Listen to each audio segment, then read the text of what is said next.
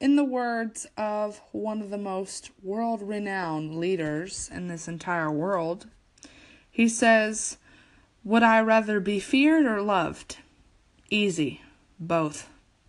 I want people to be afraid of how much they love me." A quote by Michael Scott. This has absolutely nothing with what I'm about to tell you, but I just felt like that might be a nice icebreaker, considering that I'm absolutely terrified.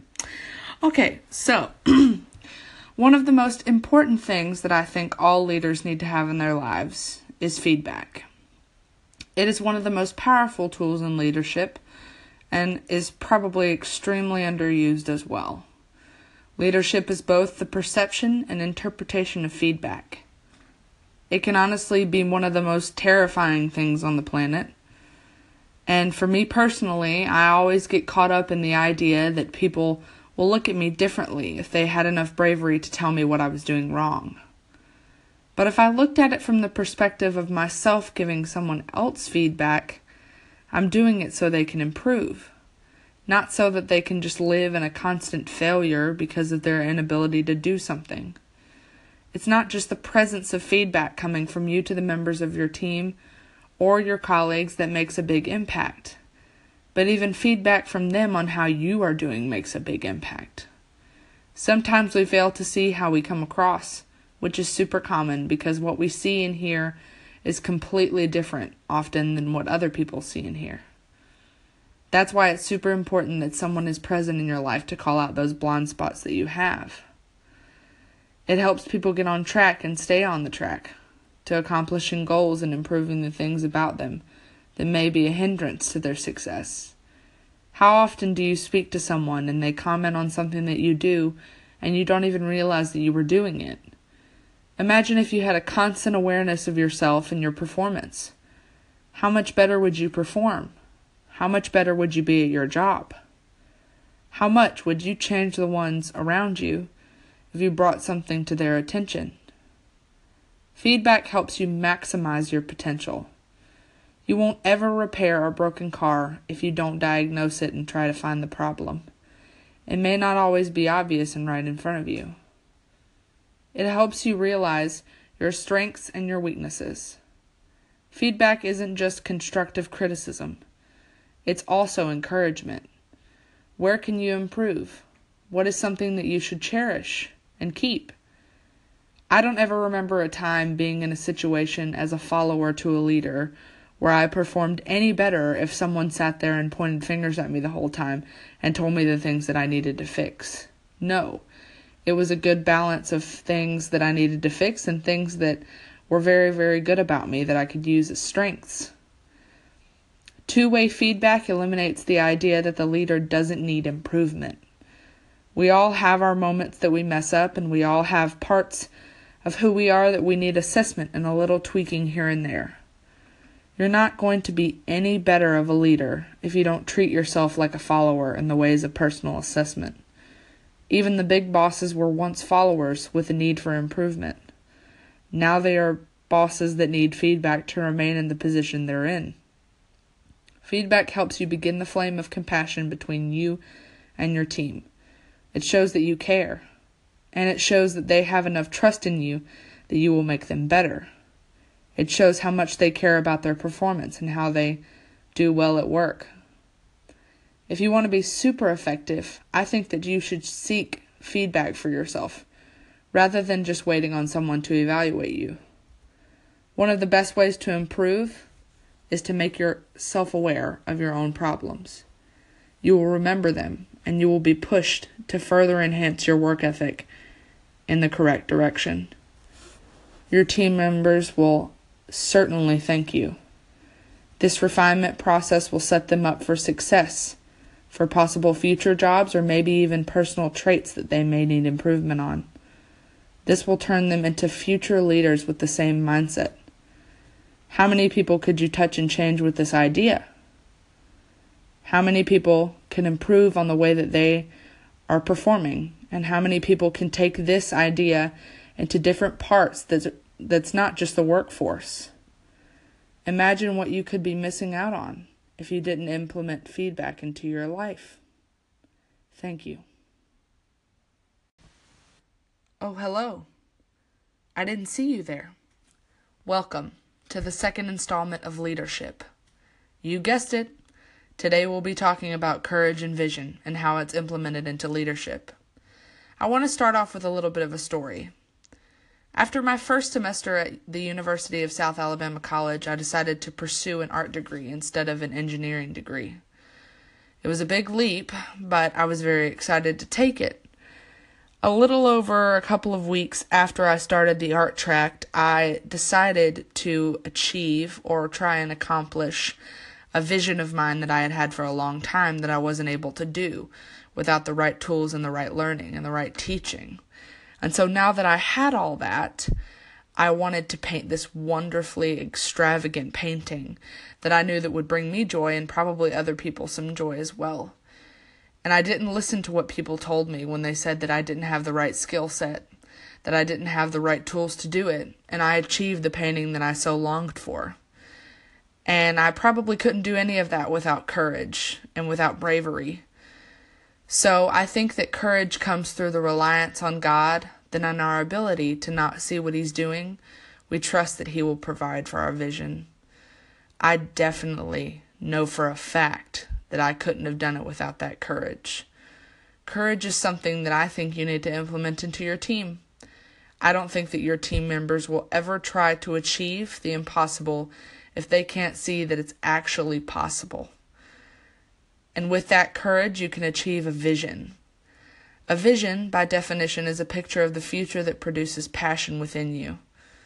A vision comes from the desire inside of you to achieve something, I believe. And I think it can be very, very easy to get clouded with things that prevent you from achieving your vision. Oftentimes, as a leader in whatever situation you're in, whether you have the tools to do it or not, it can be very, very easy to get clouded with things that prevent you from achieving this vision. You may be in a bit of a financial pickle, or you may be in a situation where you don't have a lot of people at your expense. But I think that one of the best things to realize is that people will tell you that you can't. But if you keep on pushing with your team, I believe that you can. Don't ever apologize for that vision, for that strength, and that feeling that God has given you. Welcome back to Courage and Vision and how it's implemented into leadership. Part 2. The only reason there's a part 2 is because I accidentally hit stopped on the recording. So let's get started. So how does a leader communicate this vision? Well, I am so glad that you asked. You must first embody that vision and personify that vision. When I think of that embodiment, I think of you literally becoming that idea.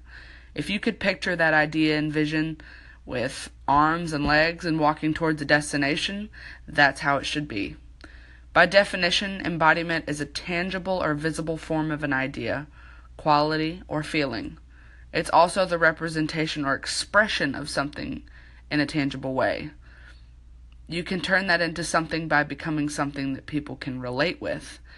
Oftentimes, when you just say your vision out loud, it's hard for people to see what you're seeing.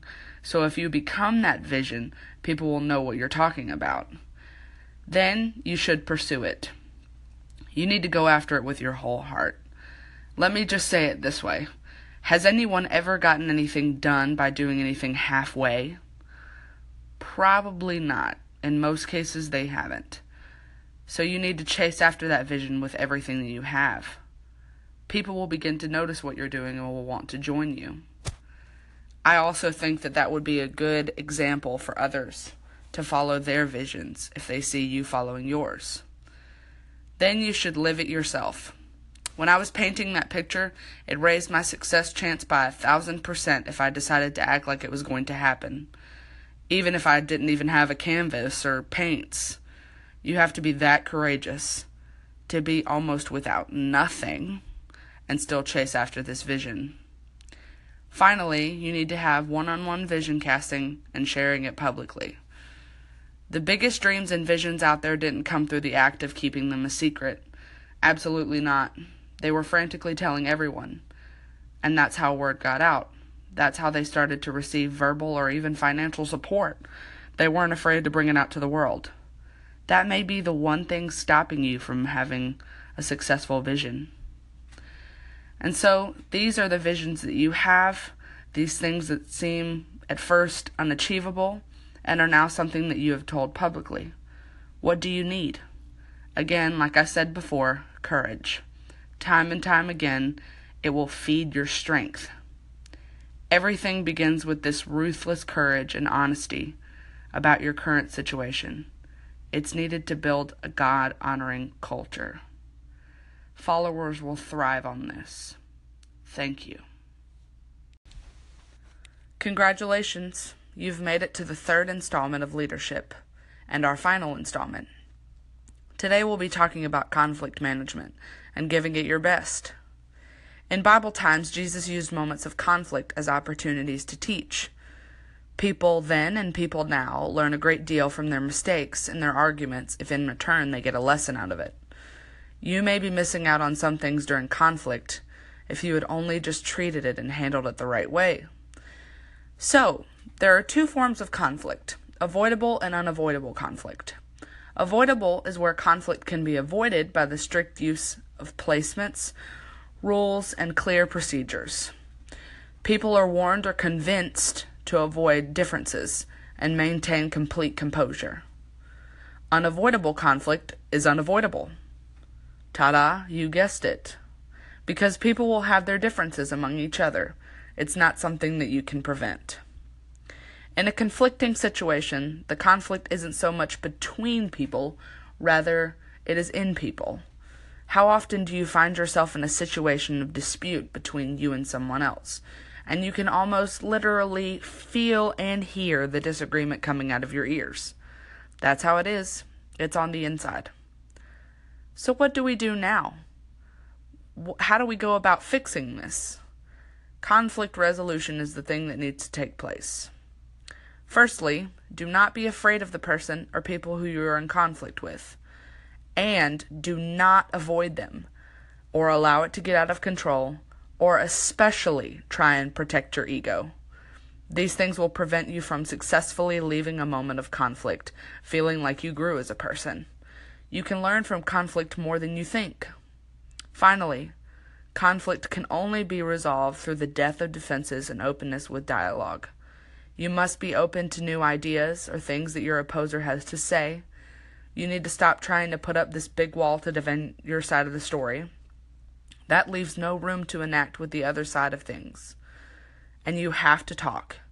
You will only push down further conflict, and that is extremely unhealthy to you as a person, but it can also mean trouble for your future and what it may look like. You should have a mentality of improving yourself before others. You will also have the liberty of trying to fix yourself before you will have any permission to do that to others. To transition, I just want to thank you for sticking it out until the end. You're a real trooper. We've talked about a couple of major things like feedback and conflict, and even courage and vision. So to begin this next part of this audio recording, I want to empower you with something first, before I get into the information I have for you. You can do anything that you set your mind to if you let courage in the Lord's promise and courage in your own self take place. You must have faith in yourself. So, some thoughts to avoid when trying to put your best foot forward. I will never make it, or this dream of mine will never ever happen mentality can almost guarantee your failure. It will not give you the strength to press on. A procrastination lifestyle, something I'm guilty of. Quote, getting to it later is a more subtle version of the fact that you will get to it never. You're, again, setting yourself up for failure. Also, not taking the many opportunities to grow and learn from your setbacks is a problem that you may never be able to get back or recover from. Remember that achieving these growing opportunities will make you an absolute phenomenal model for others that may be struggling leaders with visions as well. I say all of these things to you because giving it your best does not mean that you won't trip up every once in a while, and it for sure does not mean that you won't go through rough patches where it may get to a point of struggling, But if you can learn from your mistakes and put them behind you, you will be much more successful in achieving that dream of yours by hopping over future similar obstacles. Your followers will be much more willing to follow you if you keep pressing on, and even better, they might pursue a dream one day with the traits that you have maybe unintentionally taught them. Finally, I want to say this, that God is the only one who can give you strength that is unmovable. He is the one who birthed this dream inside of you, and He will also be the one to help you achieve this dream. I know that I would have never achieved my ambitions for being a good team member as a follower if I hadn't consulted God. I may never become a good leader in the future if I don't come to Him asking for His strength and His guidance. Thank you.